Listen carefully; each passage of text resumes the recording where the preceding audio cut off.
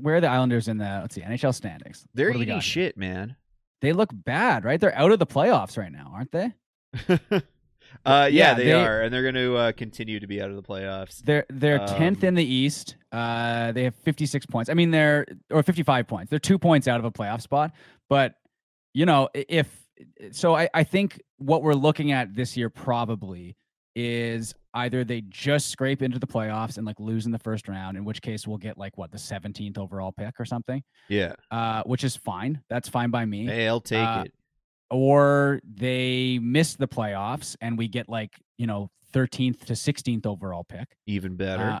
which is good as well. Yeah. Or they miss the playoffs by a lot and are picking in the top 12, and then we get an unprotected first rounder from a not great team next year, which is huge. I can't remember the last time I've been this excited for something. You know what I mean? Like, this is what we're talking about. We wanted them to make that trade so we could be excited about young players and prospects. And fuck, now we are. It's great. So I love it. I guess I was doing my homework when I was cooking dinner last night. I was listening to Puck Soup, and or I guess it was because I listened to before. Whatever, it doesn't matter.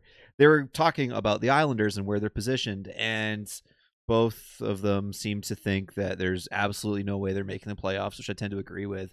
And they were talking about the overall roster construction, and it is not a team that's set up for long-term success. You can tell that it's Lou Lamoriello building like an old style hockey team, because you look up and down their lineup. Like, Barzal's 25, which is great, but I think we all know what Barzal is at this point. Like, he's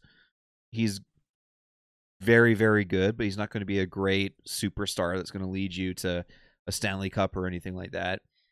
Anders Lee, 32. Brock Nelson, 31. Bo Horvat, now 27 if he resigns. We all know that as Canucks fans. Josh Bailey's 33. Pajot's 30. Palarmi's 31. Matt Martin, 33. That's a team that could Zach just fucking Parise, fall off a 38. cliff next year, especially if Sorokin gets injured. Look at the Canucks with Demko this year, right? Yeah.